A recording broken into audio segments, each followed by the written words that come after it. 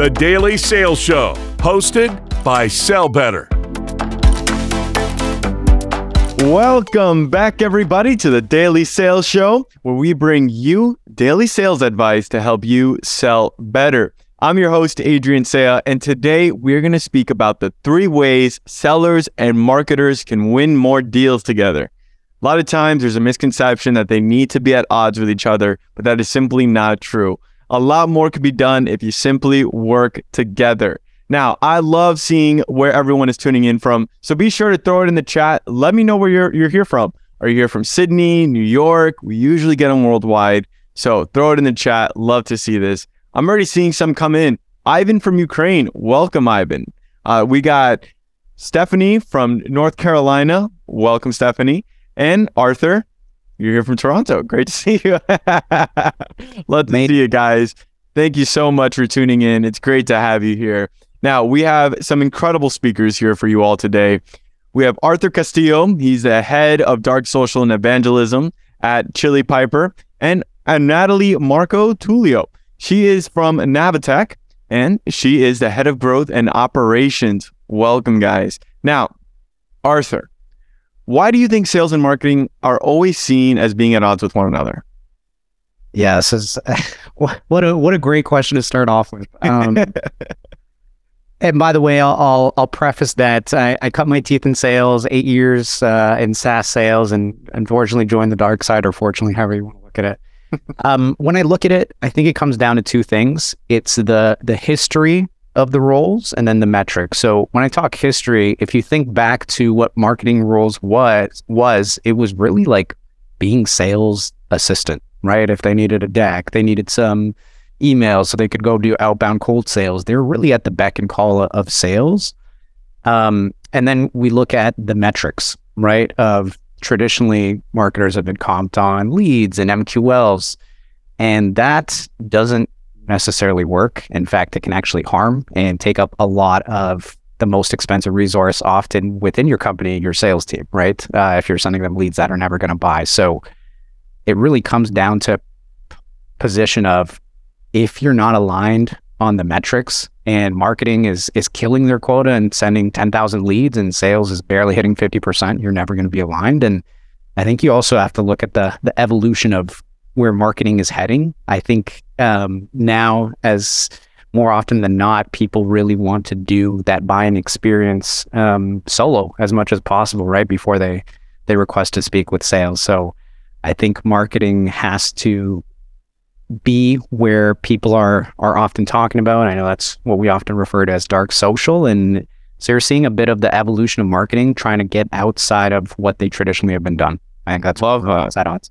Yeah. And I want to cover that and so much more, especially that dark social piece, because there's a lot of benefit that can come from that. And I'm really excited to get into that and so much more. Now, before we begin, if you're looking to level up in 2023, we are here to help with our daily sales show and our membership with instant access to training and resources for individuals and teams. So be sure to check us out, scan the QR code, or look us up at sellbetter.xyz. And of course, we wouldn't be able to do this without our partners. So special shout out to ZoomInfo, Chili Piper, and Gluework. And of course, we have our drop of the day. We have a custom prospecting list by ZoomInfo. If you guys don't know, ZoomInfo is one of the best ways to gather leads and figure out everything you need to know about your prospects. So be sure to check that out and take advantage, because it's a free prospecting list. So be sure to click that link and sign up. And of course, we have our agenda. Now, before I go into that, I want to know who is in the room. Do we have SDRs, AEs, maybe some frontline managers? Let me know. This helps guide the conversation. And if you could be a lot of other marketers in the room, be sure to let us know in the chat. What type of marketer are you? You're senior leadership? Are you, more on the individual contributor? Let us know. I love to see these. Throw it in the chat. So what are we going to be covering? We're going to be showing you all how to collaborate and really identify that ICP, that ideal customer profile for sales and marketing. We're also going to show you how to create a smooth process so you can communicate better. And lastly, how content plays into all of it and how marketing and sales can work together to create more engaging and impactful content. Now, I'm seeing here that we do have a pretty even across the board. We have SDRs, senior leadership, Does this surprise you at all, Natalie? Not really. I think everyone has had to deal with the impact of sales and marketing not getting along, right? Like everyone's gotten bad leads. Every marketer's probably been told at some point that their leads maybe aren't the best quality. So I think across the board, everyone wants to fix this. So true. And I completely know what you mean. It becomes very frustrating when you get a lead and it's not the best quality. So if marketing and sales are working together, we can definitely improve that process. So love to see it. Now, when it comes to actually making things impactful and actually working together, you need to focus on one ICP. Natalie, you mentioned this in the pre-call, and why is this important, and what does ICP stand for? So ICP, Ideal Customer Profile, basically just means who are those people that you love selling to? And I think sellers are so good identifying this, and you can just see them light up on their face when they talk to a certain lead, versus I think everyone's been there when you talk to someone, you're like, this clearly isn't a good fit. They're not going to really be able to use our product. And even if I do sell them, they probably won't have success. And it's funny because I think marketers come up with all these frameworks and metrics and equations to figure out ICP. And all they really need to be doing is talking to their sales team and just asking, like, who do you like to talk to on a day-to-day basis? I love that. And it's so true. And Arthur, have you seen that be the case where, sales is obsessed with ICP because, you got to go after this. But how does it communicate over to marketing? Yeah, it's interesting. I think I'd argue maybe marketing is more obsessed with the ICP, but maybe they're not speaking as much with sales on it. To Natalie's point, there's been so many opportunities that have come from just speaking with sales and saying, yeah, who are the leads that you feel really good about when they come inbound, right? What is the titles? Is there titles that you struggle to sell to? We've done the survey with our sales team, and I was actually surprised to see the results where they're like, you know what? When sales leaders come into the deal cycle, it's tougher for us, right? What are the types of references they're looking for? You can get so much simply by asking them, like Natalie said, rather than trying to come up with, here's Barb, then she has 2 kids and she cares about this. That doesn't matter. Let's get straight to the point of hear directly from your sales reps, what leads they actually enjoy speaking with, and then find ways of, one, how they actually came to you in the first place, and then double down on it. Love that. Now, Natalie, I'm seeing here that we do have a lot of senior leadership, about 24%, and the other 24% is SDRs. One thing you mentioned to me in the pre-call is that senior leadership should be speaking with SDRs more often. Can you tell me more about that? Should it be senior leaders on the marketing side, on the sales side? What do you think? Probably both, but my guess is senior leaders, hopefully in sales, are already talking to their SDRs. But on marketing's end, the only time we usually meet with sales is maybe like you said, the head of sales or in a group meeting. But the frontline sellers, the SDRs, they have the most knowledge and are also the most junior, so might not feel as comfortable speaking up in a meeting and saying, hey, CMO, that lead wasn't good. They're probably not going to say that in front of their boss. So I think it's so important, if you're head of marketing, go, buy your SDR, BDRs a coffee, go get lunch one day, get to know them, and then ask them, what do you think about this? This is this. You'll find that they have such a new perspective too, especially if they are newer and maybe haven't been at the company for a while. Sometimes you just kind of assume your ICP is this because everyone's been telling you since you joined. But these are the people talking to them every day. They know, and they'll see those new trends or maybe observations that you didn't see. Now, one thing about the sales grind is it can be kind of distracting. You got your blinders on and you're just focusing on meeting your metrics and your goals. Arthur, what kind of incentive could be placed so that they actually do want to speak with marketing? So this is from the seller side in terms of getting them to open up lines of communication. That's what you're saying? Yes. Yeah, this one's interesting. I think, and I know I'm biased looking at it through my own lens, right? But coming from sales, I feel like there's some sales reps out there that maybe think a little bit more creatively. And a lot of the time, it's just even going back to what Natalie said, once you identify and maybe just have those one-on-one conversations, I think maybe even just meeting with some of the top reps, seeing what their motivations are, their inspiration, you can establish those lines of communication. I think going back to SDRs, I know the metric is booked meetings, and I get why that is, But I think there's so much value in like meaningful conversations, even objection handles, right? So if you can find a way to funnel that back of like, hey, this is what I learned, whether it was you didn't book a demo and there was this objection that came up, right? How they're viewing you through your competitive lens. I think if you can share that, for us, maybe it's a Slack channel. I'm trying to think of other ways, just establishing that line of communication, but getting people to share that is huge because it gives you an idea of, okay, what are you coming up against?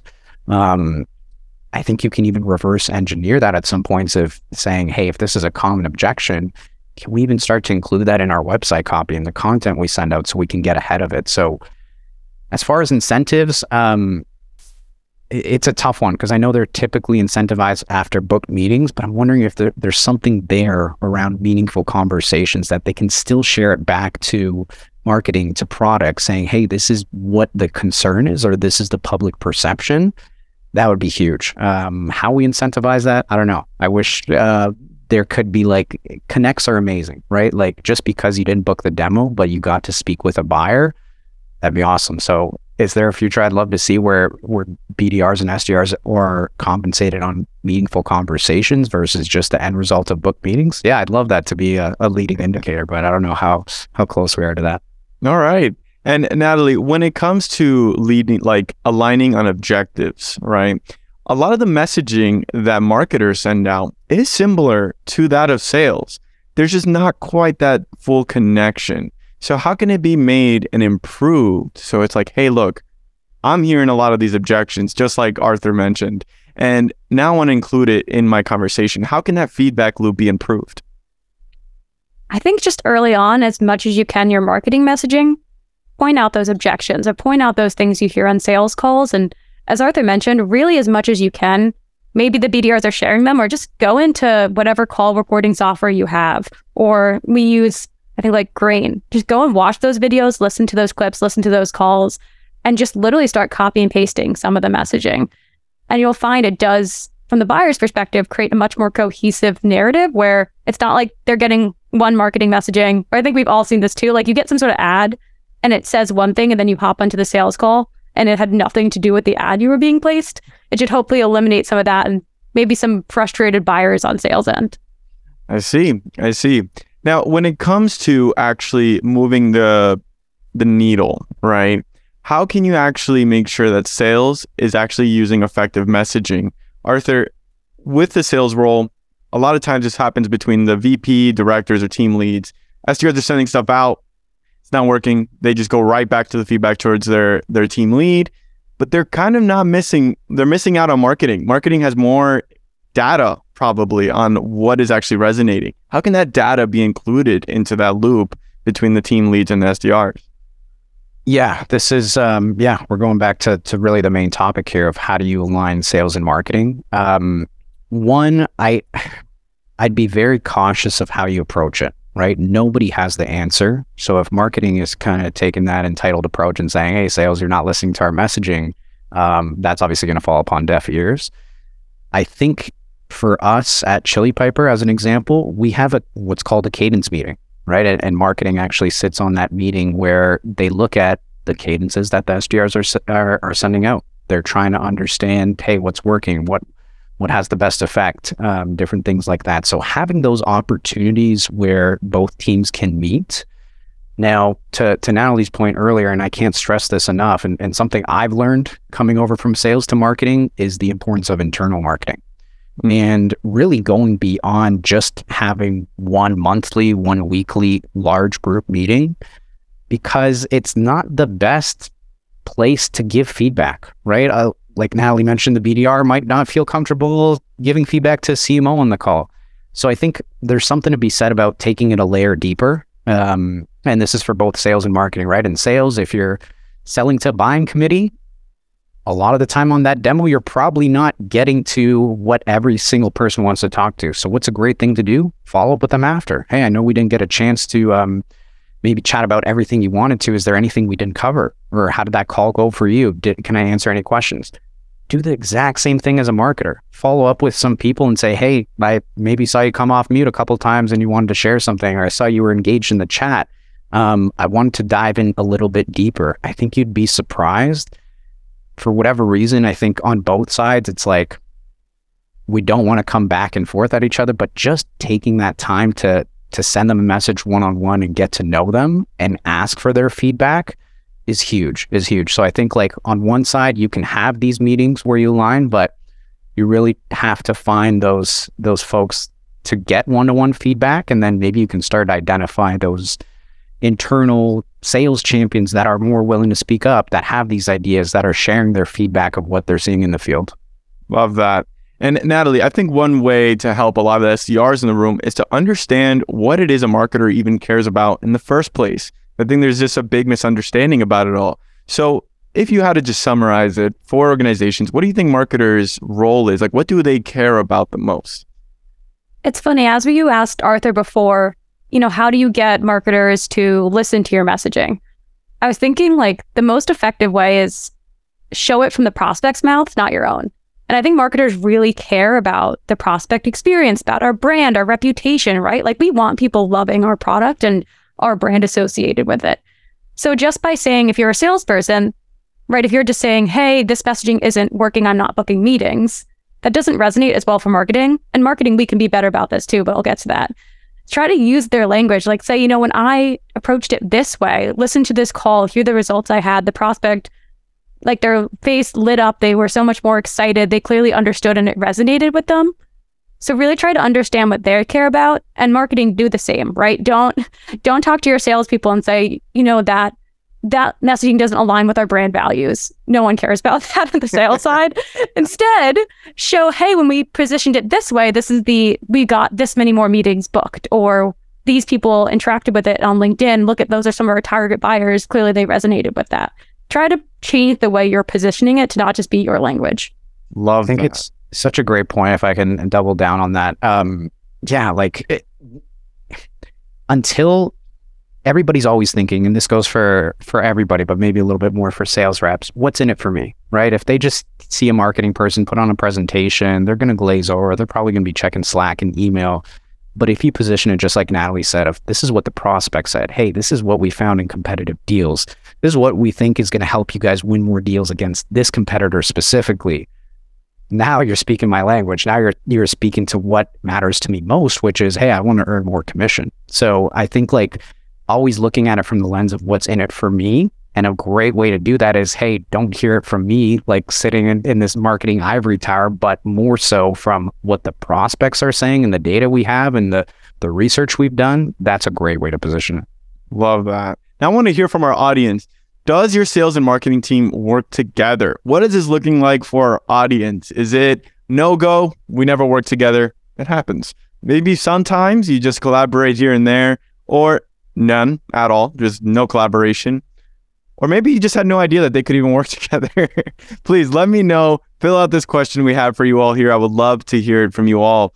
Now, William here asks, do you find that salespeople who transition to marketing have an advantage in understanding both perspectives for business success?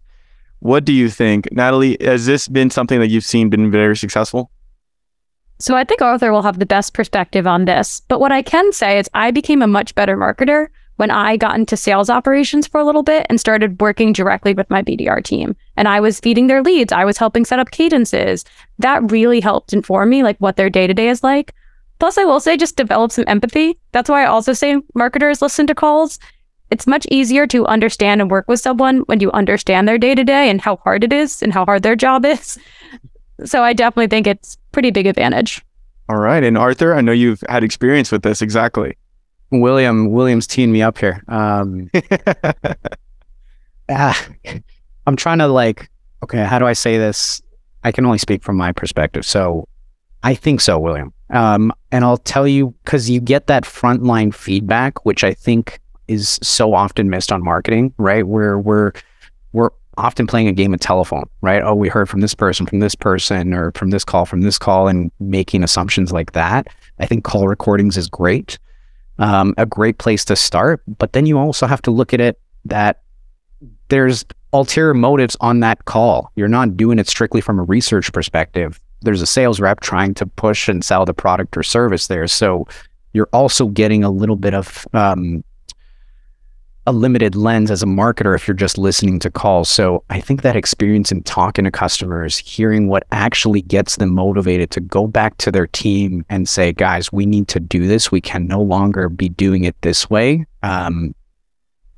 All of that is really helpful in understanding the buying committee and understanding the pain points that drive it, understanding what takes from interest all the way through to like consideration and purchase is huge. So I think so. I think it also, you want to look at it from like a business acumen perspective too, right? So I think there's a certain type of sales rep, but you're right. In terms of developing empathy and seeing both sides of the coin, I think it's a huge advantage, William, in terms of like sales reps potentially moving into marketing and having both sides of that.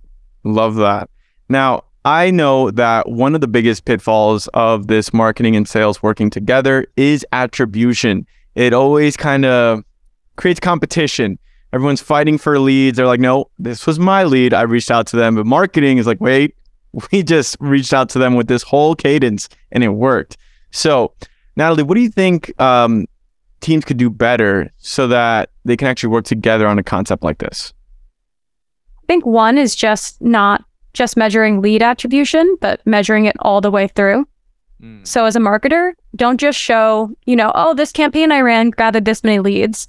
Show it turned to this much closed pipeline, this much just opportunities in general. Really show the whole funnel and also conversion rates or sales cycle length.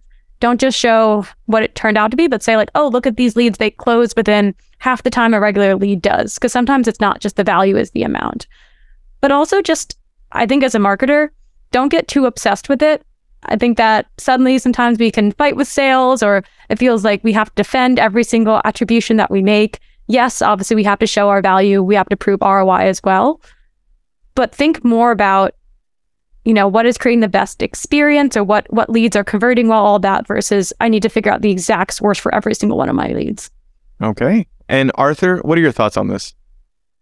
Oh man, we can both speak to this from experience, Adrian, back in the Chili Piper days, right? Where we did have a last touch attribution model, and it really just pits sales and marketing against each other, right? Because we're trying to look and pinpoint and discredit really the entire buyer journey that they took in terms of getting to you, and then saying that last touch point is what made the most influence. And we're going to give credit to every single one, whether it's an SDR email, whether they came on inbound, whether they attended an event. And really it's a very basic way of looking at the buyer's journey. Not to mention it puts you at odds against each other. So this was a tough thing for us to go through, right? Where to the point we wouldn't even sometimes pass off leads to our sales team, and we try and work them, me and you. In some cases, we were even attending trade shows where we wouldn't bring sales reps because some of us had sales skills and we're like, oh, we can do it ourselves, right? So it's just crazy when you think of it that way, because ultimately we're all team revenue, but just by the way you're looking at attribution can really pit your teams against each other. And I think if you look at like the universal buyer's journey, right, where it's unaware, aware, consideration, evaluation, decision, marketing's job, I think, is those first three stages, taking people from unaware to aware, and then potentially considering it. Sales should only be talking to those that are ready to evaluate and make a decision. So I think if you understand that, then marketing starts to become less of a digital sales type of department, and they're looking to educate, they're looking to get their prospects to think of something differently, to the point where the prospect is saying, hey, I get it, it's really resonating, I want to speak with sales. That to me is like the best way to do it. So luckily we have a data team that now is able to track that all the way through and look at the buyer's journey, and not necessarily put as much emphasis on that last touch attribution, but looking at, hey, what was the buyer's journey that they took? Did they attend an event? Did they check out some content, this and that? And then crediting marketing per department based on which one it touched. So this is a tough one, but like if you really want to align it, it can't be last touch attribution. All right. That's definitely something to note, everyone, because this will help improve the relationship you guys have with your teams. It needs to work as a whole. Everyone's working to the same goal. You want to make sales and improve the process and move your company forward. You can do it as a team. Love that. Now, I'm seeing here that our audience sometimes works with their marketing department in terms of sales and marketing. About 54%, 30% said yes, 6% said no, and then 10% had no idea that they could work together. So when it comes to this, Natalie, I know you had a great point about the importance of having a tiger team. Can you explain this more detail? What did you mean by that? So to start, we were talking about this yesterday as we were going through. I'm pretty sure this is a word I've heard, but if not, we're inventing it live. But I've also seen a lot of the questions here asking, like, how do you get BDRs to incentivize to talk to marketing? I think Tiger Team is the answer. And essentially what this is it's choose a team of SDRs that just naturally are already more creative, maybe like to give their feedback, a little more vocal.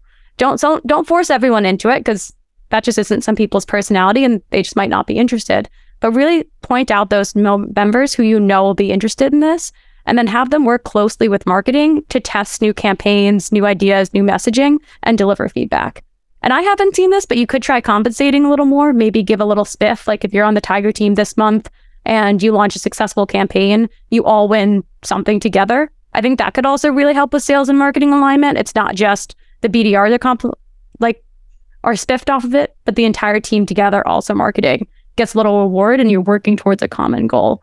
But I think this really helps. You can test it with this small team and then bring it to the larger sales team and have some data that says, hey, we tried this messaging. We got 2x the number of booked meetings. Then suddenly all the other team members will be interested. I really appreciate that, because I feel like it could actually scale very easily, right? Once people start seeing the money come in as a whole, they're like, man, I want to be a part of that Tiger Team. Like I want to now there's a lot of incentive to be like, man, I want to work with marketing even more. Now, Arthur, I know this was a very big topic back in the day, and it was, should sales reps report to marketers? Now, do you think a concept like this could improve that possibility?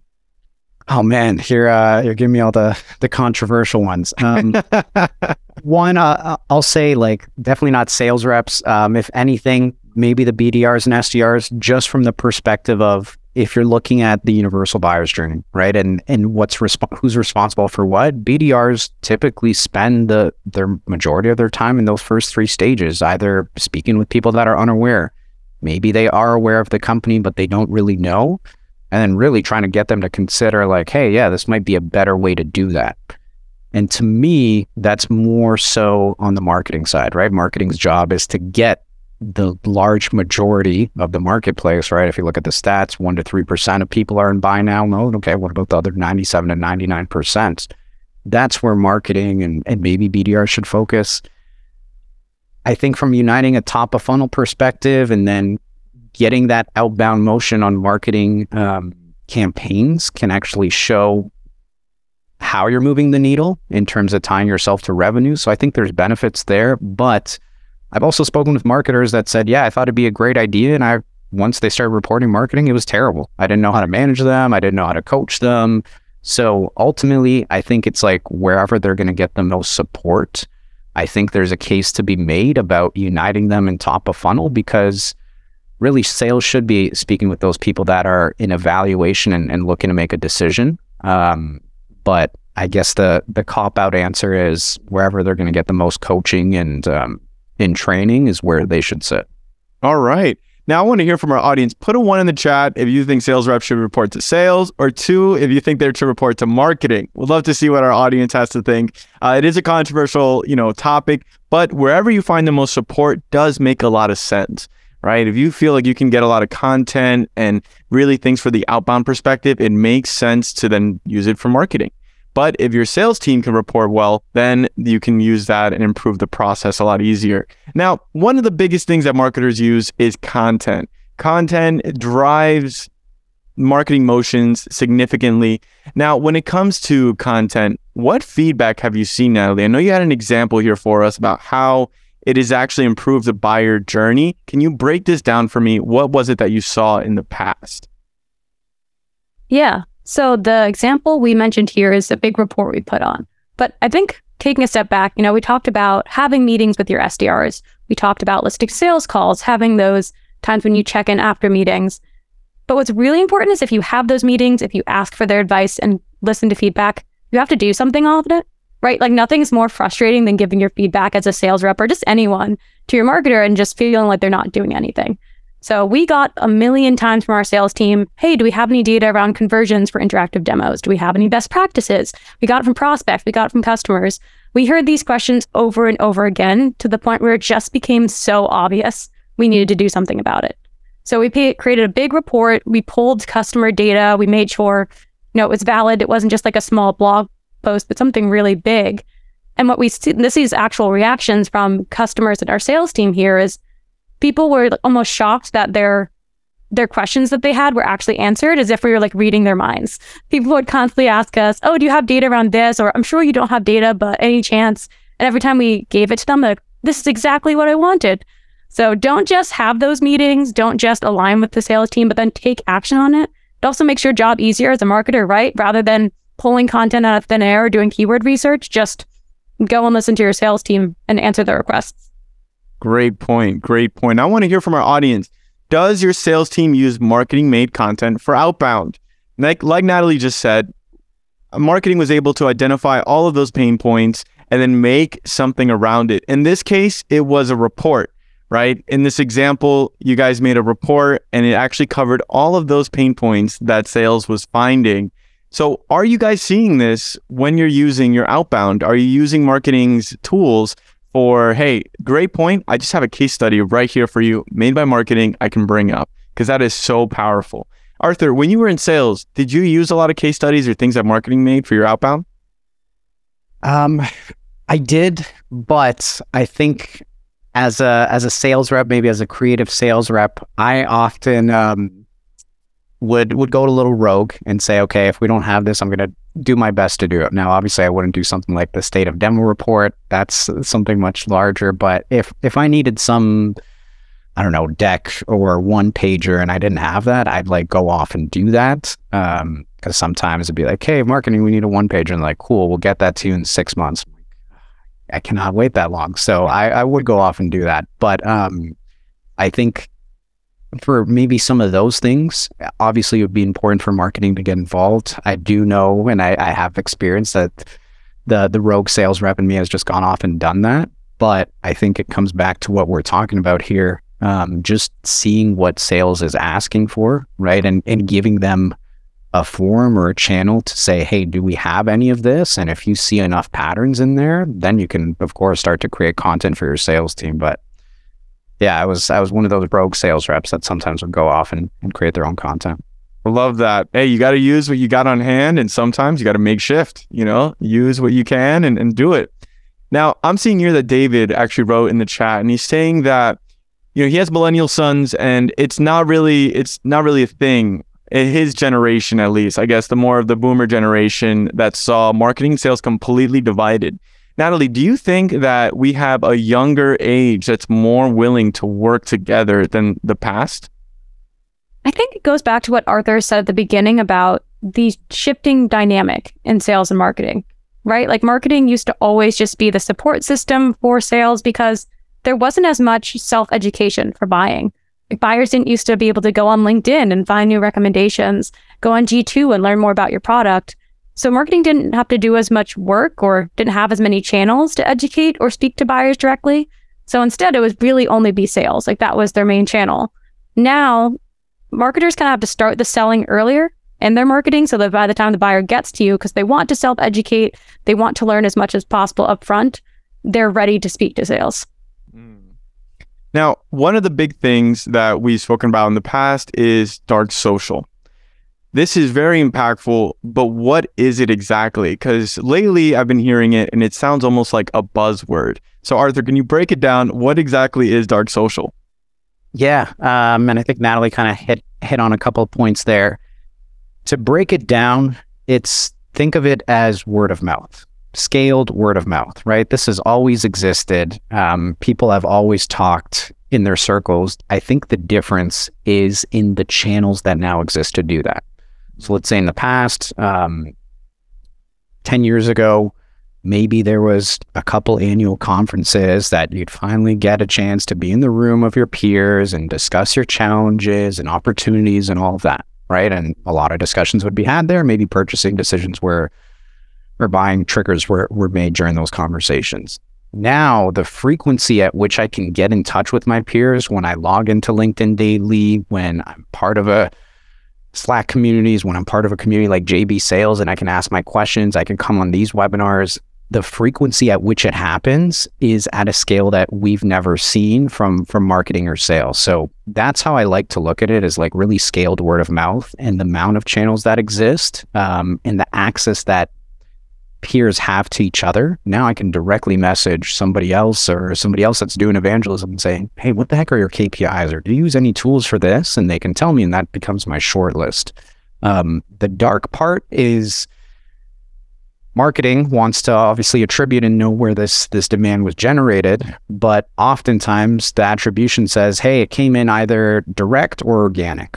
But it doesn't really tell me that, hey, you spoke with Adrian at this conference and he name dropped this, and I went to go ask my peer here and he said, yeah, you should go check them out. And of course, now I'm just typing in Google, Chili Piper or Novatic, whatever it is, and marketing attribution saying, great, wow, organic, let's invest more in Google ads. Well, really, it actually happened at this trade show or during this webinar. So that's the dark piece about the dark social, of like, you can't really see where the demand was generated unless you ask. I see. Now, one of the best ways to improve your dark social, I would say your image on dark social or how much you're on there, is to create more content, right? You never know when just a post could lead to a sale. Hard to trace, but it could easily be something like that.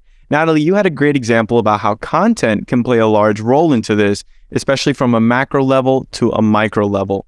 Now, I'm seeing here you had an example, and this ties very well with what the question was we asked earlier to our audience, which was, does your sales team use marketing-made content for outbound? And I'm seeing here that 71% said occasionally, once in a while, and 20% said yes all the time. Now, if they were looking to incorporate more content, how can it be done on a micro scale like this example here?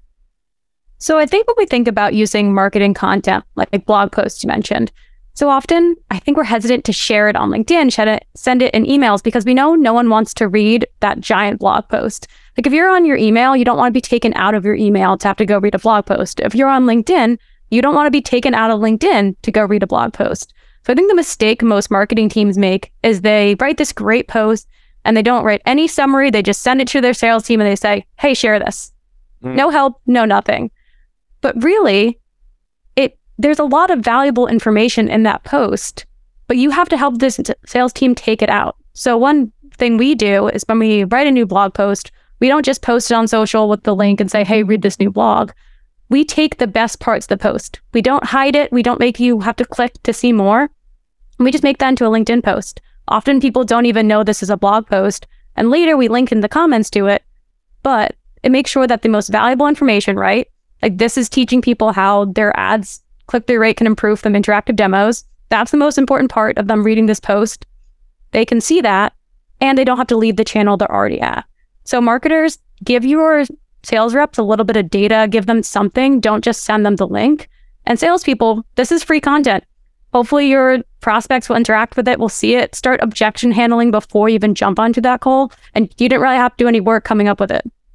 So great, and valid point there, how you said they don't really do any work, and it's so easy. They just have to click post. So it's a copy and paste mechanism, and it can work very effectively. Now, Arthur, I know Chili Piper had a machine for this when it came to putting out content.